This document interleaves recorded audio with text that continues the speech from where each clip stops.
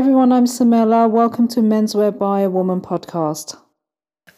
My next guest I have is someone called Chris, who is a brand owner from Malloch's knitwear, which is a premium British knitwear. And I'm going to get him on board and have a chat about his knitwear, his brand, and dyslexia, and a few other things as well. So I'm just going to get Chris now and start. Hi, Chris. How are you? Hi, Smilla. Yeah, I'm very good, thank you. How did it all begin with your knitwear company, Chris? As I understand that you're from graphic designer and you're an art director. Why knitwear? So it's I guess a very long route to get to my brand. So I studied as a graphic designer. Right. So I went to sort of art and design college and university. Yeah. Did that for a while, but as I guess many people and a few of your guests in the past have said, they've always had an interest in style or fashion. I've had that, and I guess as a designer, in that perspective, visuals is very strong for me. So I've sort of had that as a side interest. It grew and grew. I've worked in fashion retail, shall we say. And after university, when I was doing some freelance design work, I actually ended up getting into writing for some blogs and magazines in the fashion sphere. So that sort of got me closer into fashion, got closer to brands, and saw how things were made. I always had a fascination with construction, and fabrications. Right. And then I ended up working. Actually, no, I actually co-founded a brand with a friend, and that was probably the real deep dive into the fashion world. So learning everything from sampling, production, sales, marketing, all sorts. Utilizing obviously my design skills. Right. And then I learned loads from that. And then after that, I ended up working with a few other fashion brands. And no disrespect to them in any sort of way, but I started feeling me putting all my sort of efforts towards them. Yeah. I didn't feel I was getting much out of it apart from an experience. But I had curiosity to sort of then have my own. That's sort of, my thing. So I started my own brand, and I was really contemplating where to start, what to do. And this was actually still while I was working with another brand. Right. And they were very open for me to be able to do that. So I, in a way, started small rather than doing a full look brand. Otherwise, it'd be too expensive. Right. So I started with knitwear because I love knitwear. Yeah. Also, it's in a way a more manageable thing to start with. And I had a real passion with manufacturing. Actually, I was lucky enough to visit many manufacturers. As an editor, as working with other brands, and I was thinking, do I want to work with European ones like Italian factories or Portuguese or British? But I had a real passion to sort of work with British suppliers and manufacturers, and in a way champion that and tell their story as well. So I decided on keeping it all British made, and then it sort of went from there. I mean, I actually quite like. I love knitwear actually, especially in menswear.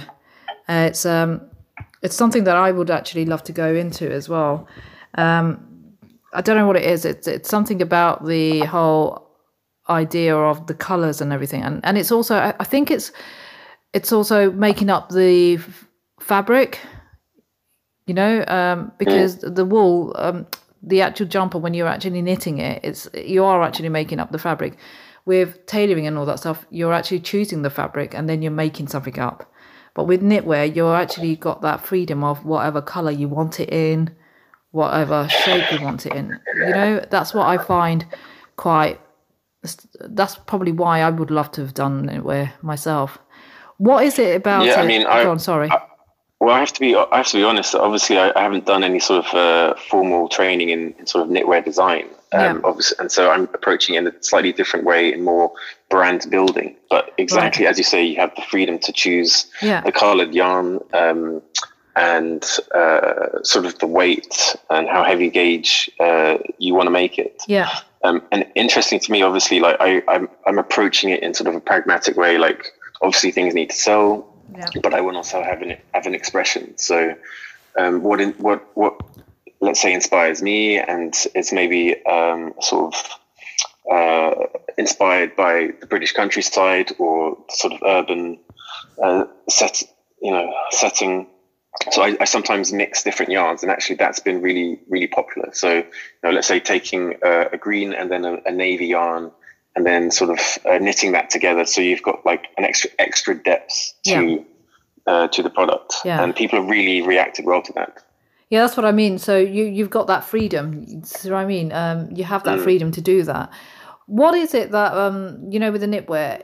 It's all made in UK or in Scotland. Yes. Right. Is it manufactured? It is manufactured in Scotland, is it? Yes. Yeah. So the yarn is made in Yorkshire, actually. Okay. And then it goes up to Hawick, which is sort of mecca for knitwear manufacturing. It's got hundreds of years of heritage. Yeah. So then it's all knitted there. I've been to Hawick. Yeah, nice. Nice place. It's a very nice place about them. Some of the manufacturers are there.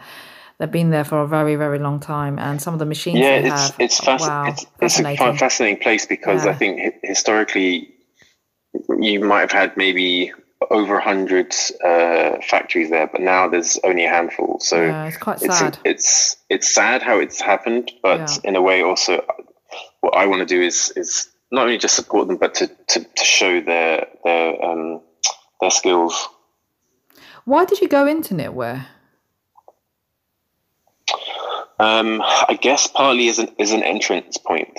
I've always thought potentially the brand could expand to more products, maybe not just a full look, but it was a good starting point. So obviously jumpers, then accessories like hats and scarves, socks. So it's anything that's sort of like knitted. But yeah, for me, it's just sort of a nice entrance point, and with the potential as a platform to grow. What's the hardest part about it?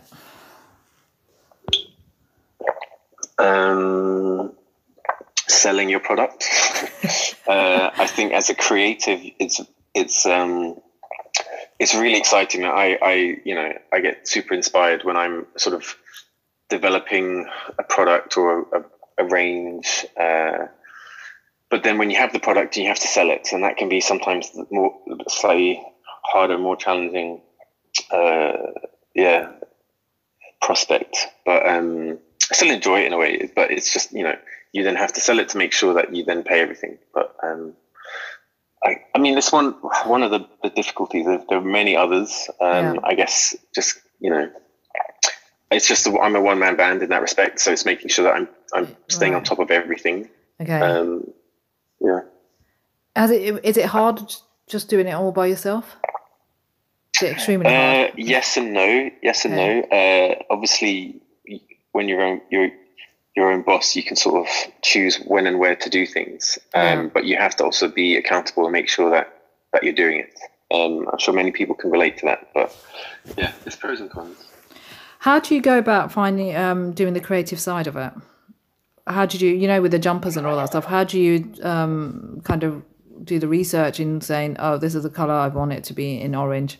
This is how I want the shape to be. This is how I want the look to be. What's your creative mind on it? My personal approach is more, I look historically. So everything's inspired from more, let's say, historical background. Like I look at a lot of like old Hollywood actors, musicians, to appreciate their style. So, and that can influence my choice and where I want to go. So Malloch isn't a sort of trend-led brand. Right. I'm also trying to do a product that is relevant today as it was, 50, odd years ago and older. Right. I want to have a timeless thing. So rather than you buy it because it's, let's say, so hot right now, you can keep it for, year, 2 years, for as long as you want. That's a sort of the timeless quality that I want them to have. Chris, I'm dyslexic and you're dyslexic as well. And has dyslexia, has it ever put a point where it's questioned what you want to do and what you want to become? Yes and no. It's a challenge that I face every day, actually. Some days worse than others. I think I was lucky enough to be, let's say, diagnosed or discovered earlier as dyslexia, as a dyslexic, and supported and helped, and that actually has helped me a lot. So some people wouldn't even think that I'm dyslexic. That doesn't sort of deviate from the fact that I am. But let's say it's helped me in certain aspects. What I've noticed through the dyslexia is it's sort of like a weight. And maybe you can relate to this. It's a weight that sort of gets heavier and heavier, and you start doubting yourself more and more. Yeah. And when that happens, then you panic a bit, and then you can't. Let's say if you're writing something. Yeah. But I've also learned that you also need confidence helps. So if you do other things to sort of inspire yourself or gain confidence, then that can overspill into your everyday activities, which dyslexia might hinder you. But it's a challenge. I mean, I mentioned to your fair that I've also done writing and editing, and as much as I enjoyed my struggle, like I can write, but it's writing down what you're thinking and expressing, because I'm more of a visual person, shall we say? Yeah. So making sure that flows, that was always a challenge. So maybe someone who's a natural writer, they can write something in one go and it's great. I'll have maybe 4 or 5 versions and keep hashing it to make sure it makes sense. Yeah. Or get fresh eyes to of course, to edit that. My problem is apparently I think too fast and my hand's too slow.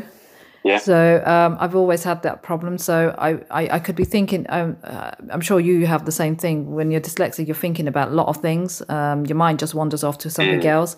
As I'm doing the podcast, I'm actually literally thinking about other things. And it's quite difficult. Well, I've learned how to deal with it.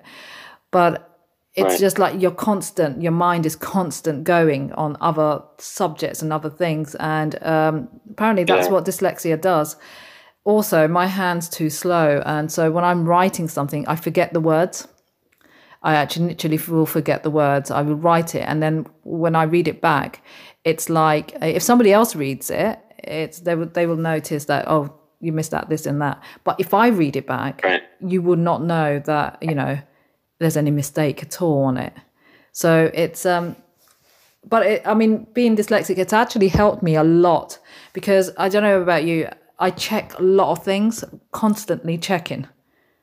Oh yeah, I'm double checking, triple checking, and sometimes it drives me up the wall because I'm checking and checking and checking so much. And I think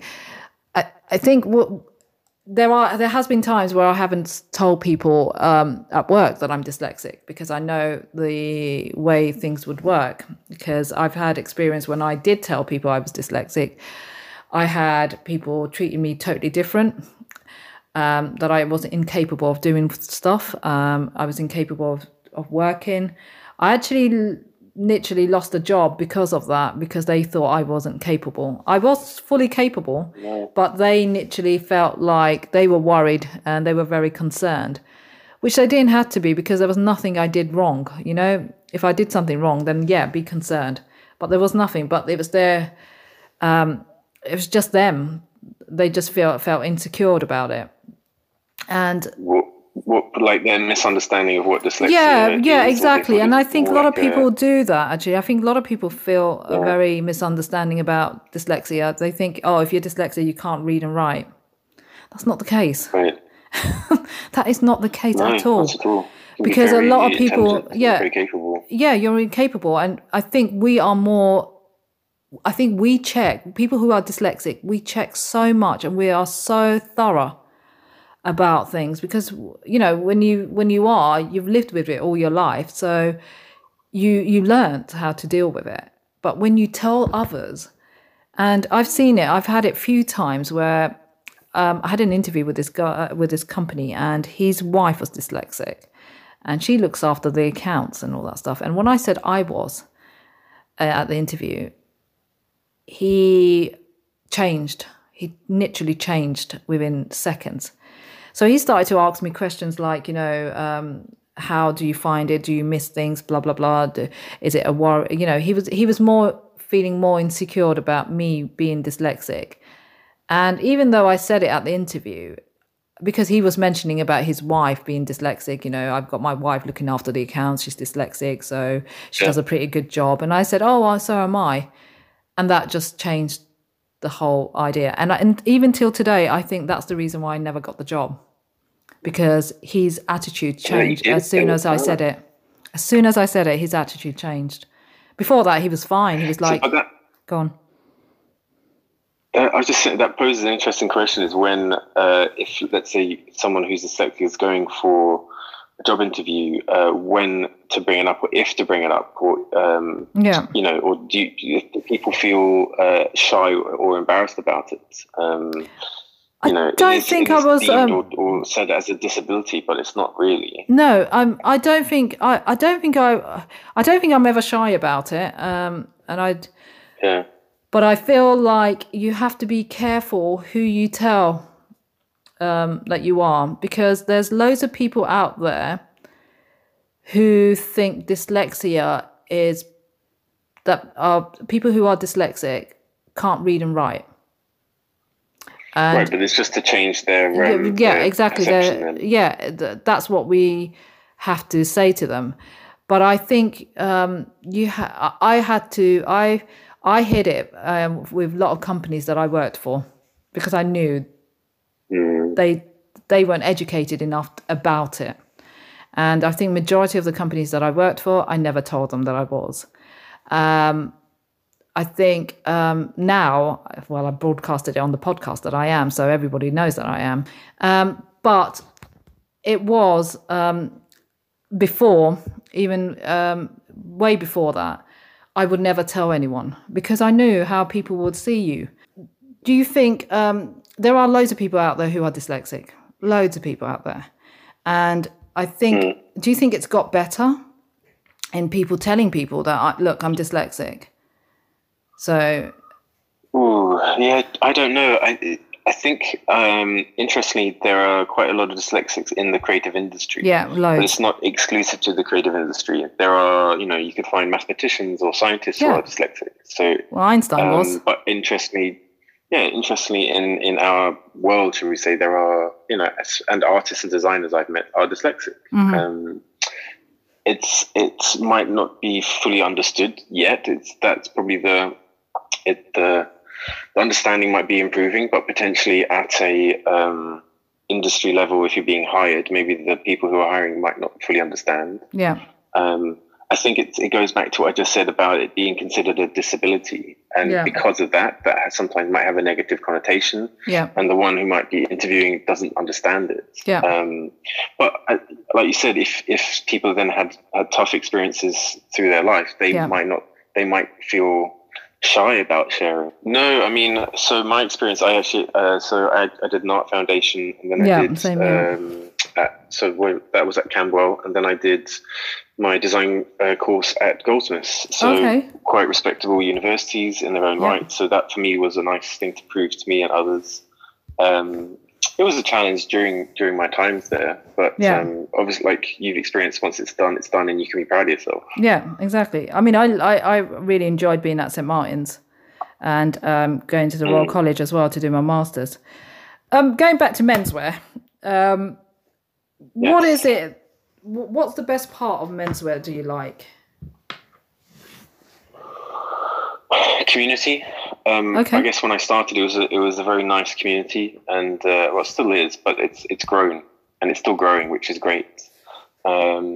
like going to the first sort of London Collections Men years ago, and meeting people either for the first time physically, or you've been following them, and then you meet, and it's just very nice, and also very supportive of young brands and designers, and then seeing them grow over the years. So yeah, for me, it's community, and I've made many good friends through the industry, internationally as well as in the UK. So yeah, that's the best thing for me. Who's your favourite menswear brand then at the moment? That is very tricky to say, and I don't want to have favoritism. But who would you say now at the moment?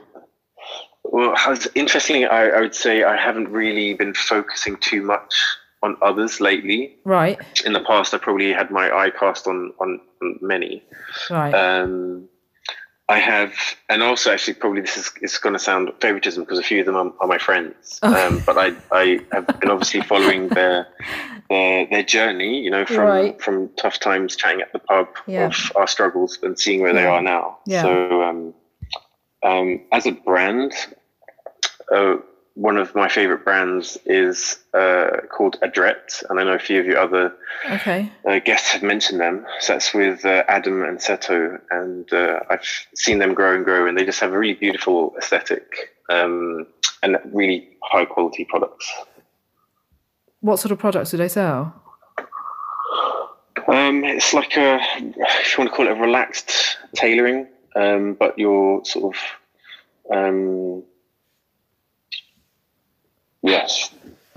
trousers, shirts, jackets, outerwear, are things that you can wear in a timeless manner all year round. Right. Do you think menswear has changed a lot?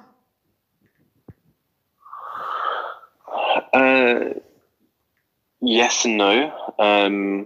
It's changed in the way that there are many new brands coming out, which I think is amazing. So it shows that even though people might be thinking it's hard to get in the industry, brands are still starting, which is amazing. Yeah, it is. Actually. I think the support for new brands has improved. Yeah. When I co-founded the other brands, I felt that there wasn't much support, or it was very limited. For example, we tried to get help from the British Fashion Council, and that was a struggle. Did you get any help from the British Fashion Council? Experienced similar, but now there are other resources, and actually there are resources that I've used, and I've recommended to other brands that I've worked with or I've consulted with, and they found it helpful. From all manners of like starting up, so helping with cash flow, how to go to markets, if you want to do wholesale, working with suppliers, because if, let's say, you're a designer, you might not know how to actually work with a factory, or who to choose, or how to get your fabric, because you're looking on just one angle. But yeah, I think obviously I'm seeing it more from my perspective. I'm sure others have different experiences, and you could have all the, let's say, the great talent coming through Graduate Fashion Week, and they're lots of great designers, but they might not actually know where they're going to go next, or what sort of brands, or if they go on their own. And it's very daunting to go on your own. I think there are very few who end up doing that, or you might have to have in a way luck, but at the same time it's showcasing your ability, that you get championed by some stylists or by some magazines, and then you can grow from there. But even if you get propelled in that manner, you need support. So yeah, I think that's improving, but it could improve a lot more. In what way though?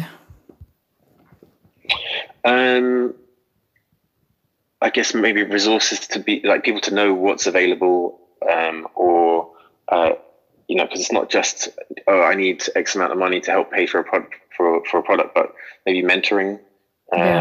So if you're starting out on your own, you can get support on how to what to go about doing things, or more like apprenticeships if there aren't any jobs, but paid apprenticeships. So not taking advantage of people, but it becomes a valuable experience, not only just getting the experience, but you're able to pay bills. Do you think at the moment, right, with British Fashion Council, do you think they are helping smaller brands? Good question. I don't know, because I've not really been doing anything with them lately, so I don't know. Right, okay. I think they've obviously had to try and find their feet in many ways, but and like I say, I've not really been following the fashion industry as much as I used to. But I think they probably still have like the showrooms in Paris and stuff like that, support, promoting British brands. But they themselves probably need more. Like they are a sort of a body to champion brands, but they might not have experience or depth of experience on how to sell or promote or have the relationships with international buyers. There's one thing potentially having a showroom and a brand can be there, but it's another thing to coordinate international buyers to approach that and take them around the showroom and introduce. To that's new what brands. showrooms are for. Yeah. How would you? If somebody wanted to start a brand now, right, a knitwear brand, what would you say to them at the moment, at this current situation we're in? I'm all for people starting. I'm very supportive, and I encourage. I think if you have the idea, that's the starting point. Yeah. So it's maybe just seeing if to do it now or if to do it later, but don't forget about it if you don't do it now, if that makes sense. Like I said, there are loads of resources. So there's one called the UKFT, and they have one for young brands called UKFT Rise, and that's a good one to just as a platform see what factories are around if you want a particular thing, or connect with other starting brands, or even connecting with stylists and photographers, because there's a lot to it if you want to start out. But no, I'd always encourage doing it. There's no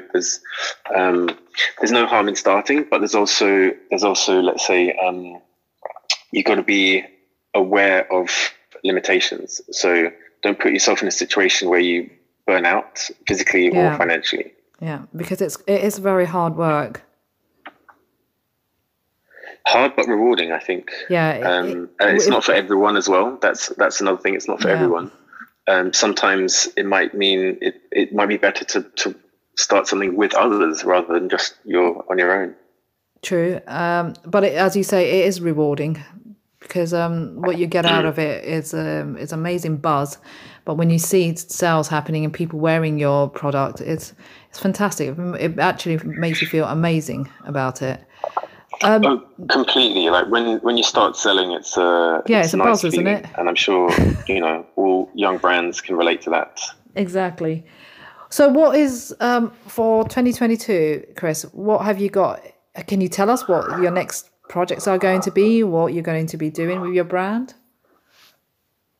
Are you allowed to tell us? With Malloch's, with Malloch's, I'm trying to expand to a couple of spring-summer options, because I've just been doing winter for the past couple of years. So it's always been that it's a challenge, because obviously there's that gap. Winter is anyway the core season for me, but I want to have something to bridge. So I'm actually looking to do a few sort of summer pieces. Very few. It's nothing big, but it's just, like I say, something to bridge between the winter.